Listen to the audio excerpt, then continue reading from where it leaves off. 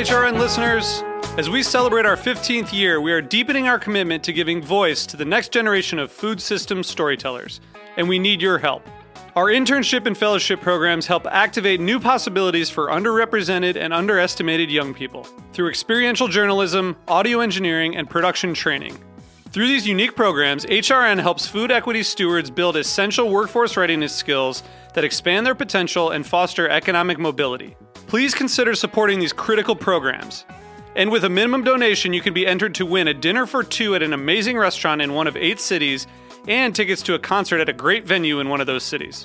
We have incredible partners across the country who have donated, as they also share our passion for helping to educate the next generation of food systems storytellers.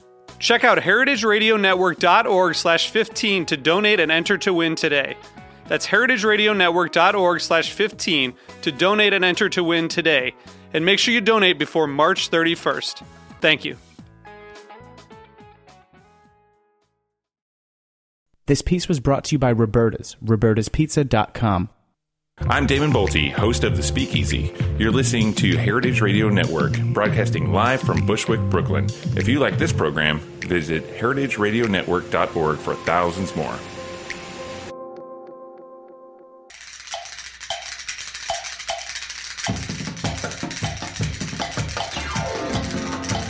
It's Arts and Seizures with your host, Mike Edison and Judy McGuire. Arts and Seizures. Arts and Seizures. Oh, I see. Then it was murder. Arts and Seizures. All right, greetings from Roberta's and the Heritage Radio Network station here in beautiful Bushwick, Brooklyn. Judy McGuire is out on assignment this week again. And I always say out on assignment, which is, of course, complete bullshit. She's out getting loaded. But when I used to watch 60 Minutes, and does anybody even watch 60 Minutes anymore? Yeah. Is it even relevant anymore, 60 Minutes? But I figured they'd say, oh, Leslie Stahl's, out on assignment. I just figured she was too fucked up to make it to work that week. Anyway, Judy's not here. I'm flying solo, and our guest today, we're going to have a real TV party today. This is like... This is good. We're going to get a little drunk. We're going to talk about everybody's favorite diversion. Don't even pretend you people read books. We're talking about television today, the boob tube. I'm here with Kera Bolonik, executive director at Dame Magazine, and she has written about television and many, many other things for New York Magazine, and you can find her at vulture.com. And today, in the New York Times book review, reviewing Sheila Weller's new book, The News Sorority, about women in the news business. And your review was fantastic. Hi, Kera. Well, thank you. Hi, I'm good. How are you? This is good. I'm so glad you're here today. We're like new friends. We met on Facebook. We're like a real Facebook success story, you and I. It's true, a platonic love story. Well, your review was great. And since it's happening, it's now and it's today, and the New York Times book review, that's a pretty fucking major league venue. I know. I was really excited. I was excited to read it. So why don't you tell us a little bit about that and how you found yourself reviewing this book? They just cold called me. I was so... Really? Yeah, I used to review books for a living, like 2 or 3 a week, and I was on the NBCC board in the early aughts, and then after a while I just sort of hit the wall. And started reviewing television because I just had to come, I didn't have a come to Jesus moment because I'm Jewish, but I just had to be honest with myself that that's what I did a lot. I think it's great because I know you as a TV writer and a TV aficionado, and now you're reviewing books, and I'm like, fuck, now I have to confront this great intellect, and I had already pigeonholed you as someone who watches TV. No, I do, and for 10 years I interviewed writers for Book Forum. Ooh la la. It's pretty rarefied air too, Book Forum. Yeah, no, I love Book Forum, and then I just took a breather, and so the Times came to me and asked me to review this book, and I was so happy because I really, I love books. I wanted to get back into it. This was a sort of perfect bridge because it was TV. It was a book about television, so it seemed the perfect. And a book about strong women. Yeah. In television. Yeah. And just reading the review, I can imagine how rough it must have been for the principals of that book. And it's such an old boys network. Well, this certainly underlined that fact. and Sheila Weller makes this really great point that they would fabricate these. Well, it would maybe not always fabricate these, but they certainly brought a lot of attention to catfights among the women when they were going on between them, among the men. Like Dan Rather was. I get that he is probably a prick and a backstabbing. Oh, they all are. Peter motherfucker. Jennings. Peter was Jennings really, too. But he's Canadian. He should be. Canadians are nice people. Well, I think it's just the way the industry is set up. You kind of have to be an asshole. Yeah. Brian Williams seems like a nice guy. Of course, this isn't really about that era. I did not get the impression that he was such an asshole. He slow jams the news. He slow jams the news, exactly. He's really charming. Yeah, he is. He is. I mean, anyone who can make fun of themselves. I don't think that these other guys made fun of themselves all that much. Dan Rather always seemed like a completely humorless dude. Yeah, but you never, until recently, you never heard about those stories the way you heard about Katie Couric. Like Katie certainly was in the tabs all the time, constantly. But the person who has the most compelling narrative, I think, in this book is Diane Sawyer. She's a really fascinating individual. More so than Christina Amanpour? Christina Amanpour actually was the most surprising individual because her life is very different from the person that you see on this on the She seems to always, when I see her on TV, has a lot of gravitas. Like, yes. If it's coming from her, I seem to trust it. I mean, it has to do a little bit of her backstory and who she is. But, I hate to say it, unlike almost every other, woman I see on TV, she is obviously not there for her looks. I mean, she doesn't look like a typical American, blue-eyed TV presenter. I mean, she's just not cut from that cloth. And, whether... That's why it was hard for her to get in front of the camera in the first place. I mean, hard for her because people just... Because she looks like Mick Jagger, which I love about her. But, the thing that's so important about her is that she got people's attention on wars that Americans weren't paying attention to, like Kosovo and Rwanda. She's bold. I mean, she was on the front lines, but interestingly, was not a strong academic and she actually went to University of Rhode Island, but was so sort of a social climber and hung out exclusively with her brown friends. And specifically, her best friend was John F. Kennedy Jr., and those were the people she hung with, and was very socially conscious. And also, another thing that Sheila Weller brought up was that she was kind of an embellisher. She liked to tell these little stories about herself, self-mythologizing. Well, why? As a news person, as a journalist myself, I would never let the truth get in the way of a good story. Right, exactly.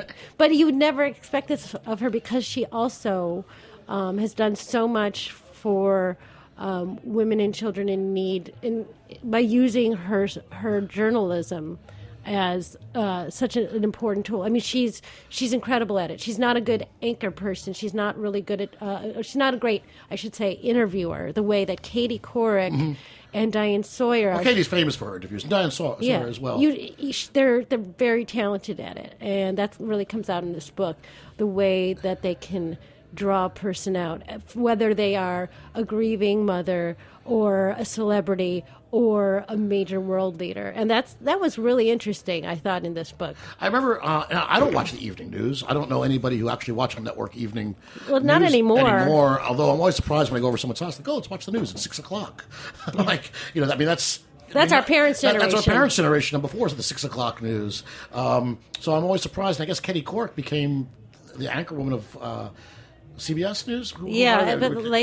Which quickly tanked. But I always associated it with like daytime television and the magazine format. Well, it's the news magazine that's really interesting because that's where the big stories are. Which is where we started. I mean, does anybody even watch 60 Minutes anymore? I mean, it turned into like kind of an entertainment vehicle. I mean, when I was a kid, 60 Minutes was like, wow, it was like the ultimate middle brow TV show because middle brow in this case meaning it made people feel smarter than they actually are. Yeah. Kind of like listening to Frank Zappa. Yeah, exactly. Exactly.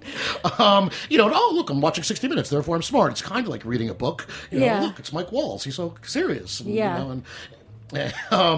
But then it sort of like turned into like doing celebrity profiles more and more. And Well, it's all turned into that on television. CBS News Division. Well, this is where we started talking about news and women on news. But let's talk about our favorite TV shows. We have a lot of catching up to do. Yes. You and me. Okay, I power watched Transparent. Do you say power watch or do you say binge watch? I don't tend to say binge watch, but I guess that's an accurate statement. I just power through. Yeah. It's not that I power. It's just that I remember when Portlandia did a segment on this couple who they started with Battlestar Galactica. They were only going to watch one, and then it turned into 3, and then next thing you know, their electricity's turned off, and that was so true. But that was back with the DVDs. But that's the way we watch TV now. Yeah, and I'm guilty. I mean, I say, see, you say binge watch, it makes me sound like I have an eating disorder. Yeah. But when I say power watch, it's like I am awesome for doing this. Yeah, exactly. Well, it's the way that television is structured now, and I know everyone talks about this is they're very narrative. And they're also, soap operas. The soap opera is caught non. Well, they're like novels. Thinking people. Yeah, I mean they're like novels, and they're like a delicious book, and you just like from The Sopranos on, and you just want to, I'm just going to read one more chapter. I'm just going to read one more chapter, and the next thing you know, you've been up all night reading a book. Well, that's how a lot of frustrated novelists or not frustrated novelists went out to L.A. and started writing these stories, and they're not ready to say goodbye to a character. So they're continuous. Okay, so in other words, it makes us feel smart, actually, like a book. You see, I never think But they of it are in those really well-drawn terms. characters. No, they're well-drawn characters. No, but it's been well said, well talked about, anyway, that we are in some sort of, age d'or of television. Yeah. Maybe starting with The Sopranos and this sort of like continuity narrative-based stuff. It's not, it's not Dallas, it's not Dynasty, these sort of adult soap operas. I mean, it's something... that's got some depth to it, literary character and well-drawn characters. And I love The Sopranos. Yeah, I mean, I actually watched it again about 2 years ago, and it really... Are you from New Jersey? I went to school in New Jersey. I knew you went to Rutgers. Yes, I saw that on but I'm actually from Chicago. Oh, but you're from Chicago. Yeah. Because The Sopranos, that's the real dirty Jers. Yeah, that is. That's the 201. It actually took me 2 episodes to kind of be able to understand Gandolfini-ese. To understand Tony... get into his dialect. Yeah, the Jersey mob. Yeah. Of course, being in Chicago, you're not. I have Chicago mob. I know. I went to school with a lot of Chicago mob kids. I did.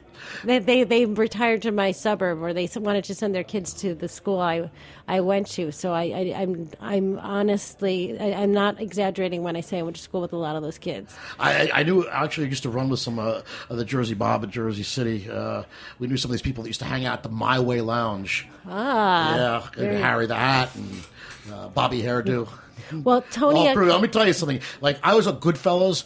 The remarkable thing about Goodfellas is it's fucking true. It's so accurate. Like, I knew these people, and this is the way these people are. It really is an unbelievable portrait. And I think The Sopranos, follow suit. It's incredible. I mean, I know those people in New Jersey. Yeah. Well, Tony That's Accardo. why it's true. And it's funny. The head of the Chicago mob, Tony Accardo, the Godfather, he moved to River Forest, Illinois, where I grew up. And I don't know why he moved there, but he did. He built a fortress about 4 blocks from my parents' house. A fortress? Yes, it was windowless in the front. Oh man! It had there were all these rumors about it that turned out to be true. That there was like a bowling alley and a swimming pool in the basement, and his grandson Eric Kumaro was actually a Miami Dolphin, but he was like the star of our high school, team and all that good stuff. And we went to school with these people, and so all of his close associates, if you will, they all went to, we grew up with these guys. And in fact, I just saw one of them, his successor just got arrested finally. Finally. Yeah. Speaking of the mob, trying to make a segue from the mob, if you're watching Boardwalk Empire, what are the shows? And it's great. We're totally this power watching now that all the HBO stuff was on Amazon. Yeah. I mean, I gave up my cable TV. I unplugged. Yeah, a lot of people have been doing that. And you're talking about Portlandia. I watched it on a handheld device. I watched it on my iPhone. I mean, okay, I have the same weird thrill of like watching TV on my iPhone in bed. It was like when I was a kid and I used to read a comic book with a flashlight under the sheets. To me, it's sort of like the same, kind of like I'm getting away with something. Yeah. You know, kind of thing. I watched Portlandia entirely on my iPhone. Oh, that's hysterical. But you could just watch like sketches, you know, just like curate. Well, you know, it doesn't have to be big. I mean, and I'm a guy who loves to go to the movies. Yeah. And I love big movies. I wish the Transformers were actually good, but that's what I want to see. I want to see, show me what $50 million looks like. Yeah, exactly. Blow my fucking mind. You know, I saw Gravity in 3D several times. Yeah. You know, I love Guardians of the Galaxy. I mean, just blow my mind. I want to see a giant movie on the biggest screen possible. Yeah. I love to go to the Ziegfeld. I like just awesome. I want it loud. You know, I like to get stoned and see Star Wars. Yeah, like, exactly. You know, like when I was 14, which is, I was like, oh, you know, and I went to the NYU film school, but for me, it was never about film school, it was about movie school. Yeah. But now we're watching TV, and I'm watching it on a 3-inch screen. I never thought I'd get there. And someone suggested to me that because everybody's watching stuff and watching it so quickly, and everybody's watching it on their portable devices and in computer screens, that production values don't need to be as flashy as they once were on TV. Of course, I also have a 50-inch TV screen at my house. And yet there I am watching. It's nice to have options. But it's nice. I mean, like we're talking about Orange is the New Black, which I watched a combination of on TV and on maybe on my iPad. Yeah. But I'm not looking at it because it's pretty. Yeah. I'm looking at it because it's compelling. Yeah. It's, again, great storytelling and great acting. And it was good. Did you watch? I watched the second season pretty much in one continuous wave. Yeah. How do you think it held up the first season? I thought it was great. Lorraine Toussaint was the most terrifying and interesting villain I've seen in a long time. She was so compelling. That actress was... Who did she play again? She played V. Mm-hmm. She was very seductive. Every time you started to hate her, she did something that like kind of brought you back in. And the backstory, too, that they were showing, which this season... Well, you didn't showed know. Everybody's backstory. Yeah. So you could empathize with them a little bit more. Yeah, and the thing about her character was you didn't realize how much how much you hated her until the second to last episode when you found out what a horrible... like the depths of of her horribleness. When you found out, I mean, is it okay to spoil something at this point? Can we assume that everyone has seen it? Yeah, spoiler alert. Yeah, I mean, I hate when people get mad. They're like, "Hey, I didn't see last season." Well, sorry. Yeah, at this point, we're talking about it. Let's get on board here. When you find out what she did to it's not Tasty's brother, but like the you know, she basically fostered Tasty and this young man, and how she set up his death, like how she's just quick to betray anybody, you know, the way she turned on this kid when she found out that he was starting his own business and was colluding with this cop. I mean, it was just the most despicable thing I've ever seen. And then you're like, wow, that was one of the more evil things. Like I would sooner hang out with Hannibal than. Speaking of Hannibal, my favorite show, and I'll tell you, unlike Orange is the New Black and Portlandia we talked about, I mean, I was watching Hannibal on a week-to-week basis. I cannot wait for the next episode, and I think because of that, I have more retention of the whole storyline and the details because I didn't watch the whole season in one, you know. You can't. Good ones. Oh, but Hannibal is the most beautifully produced. It is so gorgeous. The colors are amazing. The whole thing just looks so beautiful. I mean, it's eye candy. Aside from just that, it's just like so deliciously gory, and you know, coming into it, you know who Hannibal is. You know what he's up to. I can't believe that's on network television. And the way they cherry picked from the Hannibal legacy. You know, everybody knows Silence of the Lambs. Fewer people know. Thomas Harris's other books. Yeah. The Red Dragon, which is an unbelievably good book, by the way. Like a really, really good pulp thriller. And then his later books, which are, I think it's just called Hannibal, I think was the book. It's just not a good book. And the movie Hannibal. No, that was a terrible movie. It's terrible. I still saw it. I think that was a Ridley Scott movie, right? Talk about a guy who's just done some of the great movies of all time and then comes out with this sort of trick. I was still compelled by it, but it really wasn't good. Silence of the Lambs is one of my favorite Stands up. movies. And you know, I remember when it came out, I saw it a little late. I was in college at the time, and I think the Jeffrey Dahmer story broke around that time, so you could not suspend disbelief. You couldn't, because it's something very similar was happening in the news. It's creepy. It's really good. One thing, though, about Hannibal, I just want to say, so they're not picking it up again. We've watched 2 seasons, and it's not starting again until after the new year. Yeah, that's a long time between seasons, and I know in some of the HBO shows they did that, but that's an awful lot to ask of me. Yeah. I mean, as a viewer. I mean, Yeah. seriously. Yeah. I mean, really, you're going to leave me cold? They did for that last long time, yeah. and ask me to. Yeah, they did. Well, But I they're mean, treating it like like an AMC show or A&E show, I should say. It's like, and they do it in 13 episodes at a time. Well, I've been watching Sons of Anarchy. I feel a bit duped by the whole thing Yeah. because I can't believe I'm still watching it. It's just. I like to call it Sons of Menarchy. It's compelling, but I'm at this point. I'm not even sure why I'm watching it, except I feel like I've started it, and Yeah. now I have to finish. There's certain shows Katie that you have to Seagal write is out. fantastic on Yeah. it, but I don't know. I just feel like I'm going in a circle with this whole thing. But Hannibal really, really is special. It is. The first season I felt like I could, the violence, was sort of the backdrop, and what I was really watching was a psychological thriller. So that the violence was, it was a procedural, but it really wasn't. That you were really watching this head game between. And it's developed wonderfully, the sort of like the Tate, the cat and mouse Yeah. thing. This bromance Yeah. between Will and Hannibal, which left us last season with Will, trying to hold his intestines in while he was bleeding on the floor. Yeah, it was getting a little hard. I have to say, Have you been in that romance before? It felt like that. It's pretty it hot. Has felt It's like hot that. and heavy. Yeah, I have felt metaphorically that way before, but I haven't gone that far, obviously, because as you see, I still have my intestines. Speaking of horror, our favorite show, what we bonded over, American Horror Story. Oh my God! This is like, I mean, the first season was good. I was really, really digging it. Yeah. And by the way, in retrospect, I went back and I watched it again. It was actually better than I remembered it to be. It's a little creepier and groovier than it's classic haunted house story. But what could Asylum possibly prepare you for the second season? I mean, that finale I watched twice because it was so spectacular. I mean, I was weeping. And sadistic nuns in an insane asylum. Okay, I'm already on board. But let's throw in a little demonic possession and a UFO abduction plot. Oh, and a Nazi. And an escaped Nazi doctor. And taking the It's Catholic Church and ripping it to shreds. I mean, it had everything I loved. I know people that wouldn't watch it because they said I was brought up Catholic and this is too fucking much for me. The Jessica Lange character, it's like I can't deal with it.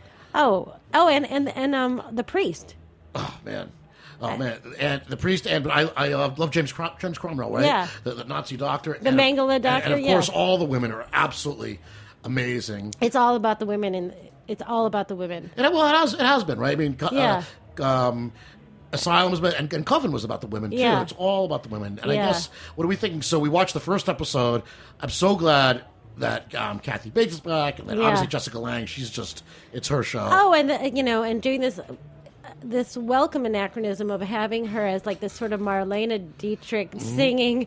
So Life on Mars, singing Life on Mars, doing this glam rock thing. Well, she sang. Let's not forget she sang the name game in Coven, which was also an anachronism. It was fantastic. Yeah, I mean, it was this wonderful delusion, but this was like when she came out, and I hear that opening. The opening. By the way, so after I guess you posted on Facebook, Barbra Streisand singing Life on Mars. Yeah, that was... Which is like, okay. I'm not a big Barbra Streisand fan. I want to like her. She's a nice Jewish girl from Brooklyn. I just have a feeling that if we were hanging out together... Oh, no, I would never want to meet her. I don't think I would like her at all. No, she doesn't she's sound humorless. like a terribly nice person. No, she's not. No, I would never... I read, I think, on the Smoking Gun, her rider for her contract, for her performance contract rider, and all the toilets in her backstage area must be filled with Avion water and covered with rose petals. What? Was she flatulent or something? I don't know. She can't poop into anything that's not purified water covered in rose petals. She's horrible. She's she's not a good person, but her voice is unparalleled. Well, she's a perfectionist, and that's sort of her whole thing with singing. And I've enjoyed. I liked What's Up, Doc, and I have loved many. I have loved many things that she has done, and I have loved. I mean, nobody sings Bert. There are certain songs that she owns. She just owns. The record that Life on Mars is, I think it's called Butterfly. Yes. And it was produced by John Peters, who she was married to. I looked it up. And there's a fly in a stick of butter. It's unfucking believable. It's like the worst fucking concept of all. It's the worst. It's the worst. And she was married to John Peters at the time. He produced this record, and she covers like a couple rock and roll songs. It's a weird, bizarre record. She says it's the worst record she's ever made. She's been on it's record awful. saying it. And then I think it's on her album Barbara Jones Streisand, where she covers "Mother" by John Lennon. Oh man! And it's just psycho. Oh man! I'm going to look that up. You Mother have to. It's psycho. By Barbara Streisand. Back to American Horror Story, though. So we've got a two-headed woman. Which is Sarah Paulson again, just fucking nails it. Yeah, she's. Can I say that on? Yeah, absolutely. Just nails it. No, fucking. Oh, on this show, Yeah. it's not only tolerated; it's encouraged. Yeah, Kara. I mean, and she's apparently singing a duet in the next episode With herself. With herself. This is great. Not The Tatler since, not sisters. since Rosie Greer, the incredible two-headed transplanter. A two-headed thing is really amazing, and she's flirting with like lobster fist fucking boy. OMG. Okay, that was like, you're getting the rare OMG, like a genuine awe when I saw Lobster Hand, like, digitally manipulating many his women. sexually frustrated women. Fucking, let's just say, finger banging, with finger banging, with the ultimate like. I was, I'm gonna have to go watch that again and learn some technique or have my hands. I mean, Lobster Boy was all set, and I'm hoping he's washing his hands between. They were just lined up.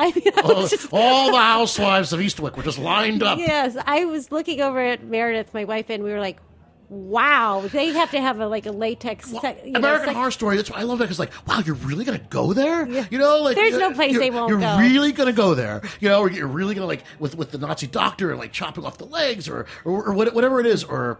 It's crazy. Hannibal too. Every time there was this unbelievably grisly murder and this.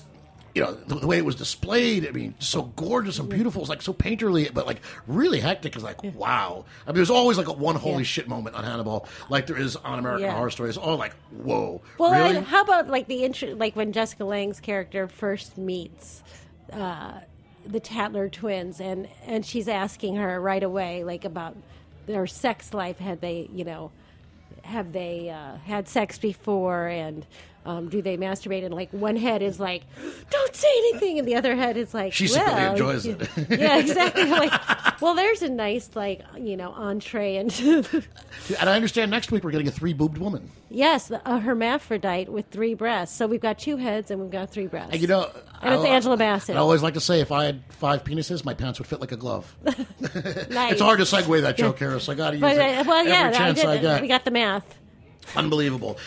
Before we got this, and we've flown by, we haven't even taken a break. It's always the fastest half hour on the internet, but man, we are flying today. I wanted to talk for 1 second about Blackish Yes. a little bit. You're more Blackish than I. You live in a mixed race household. I am Jewish and barely clinging to it. Yes. And I am also Jewish. but I empathize with the character. I mean, I like this. Totally do.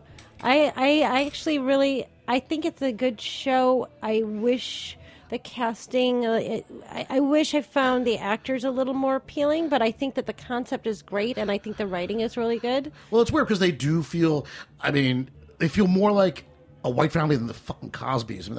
That show was a real turnoff. The sweater wearing Dr.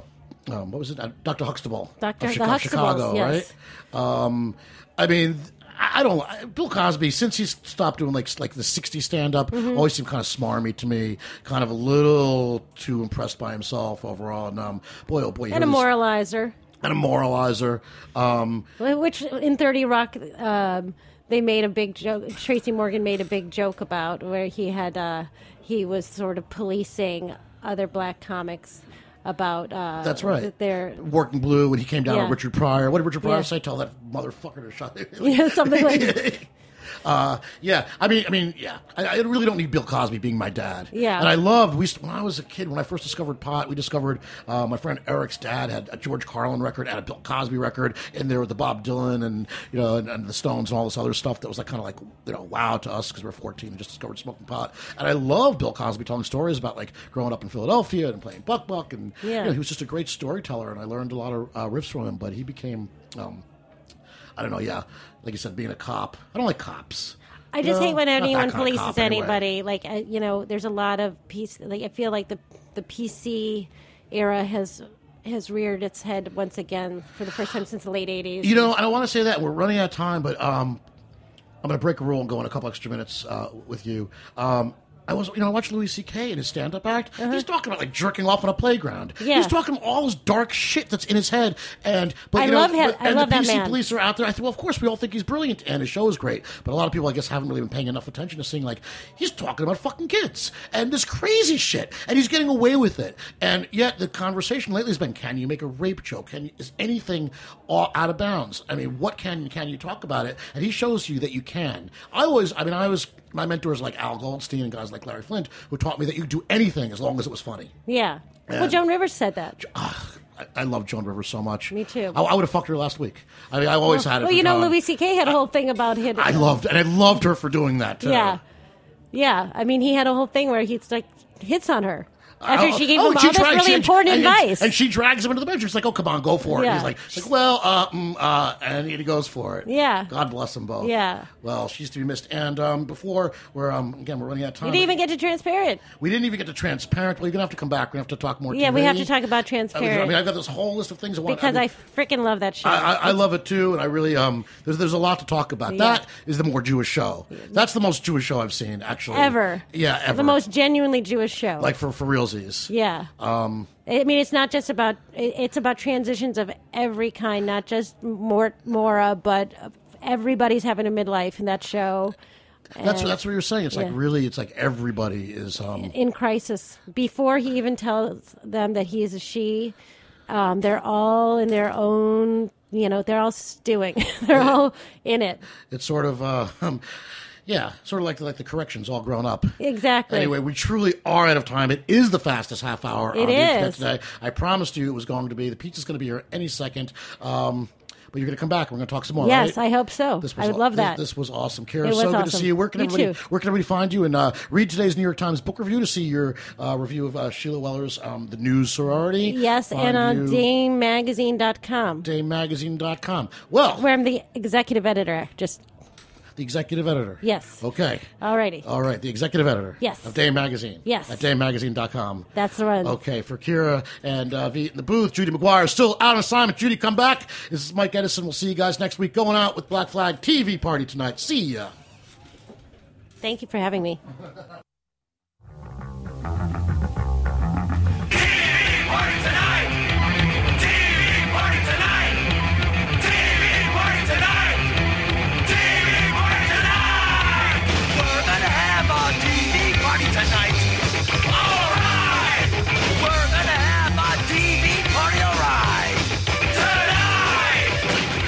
Thanks for listening to this program on heritageradionetwork.org. You can find all of our archive programs on our website or as podcasts in the iTunes store by searching Heritage Radio Network. You can like us on Facebook and follow us on Twitter at heritage_radio. You can email us questions anytime at info@heritageradionetwork.org. Heritage Radio Network is a 501c3 non-profit. To donate and become a member, visit our website today. Thanks for listening.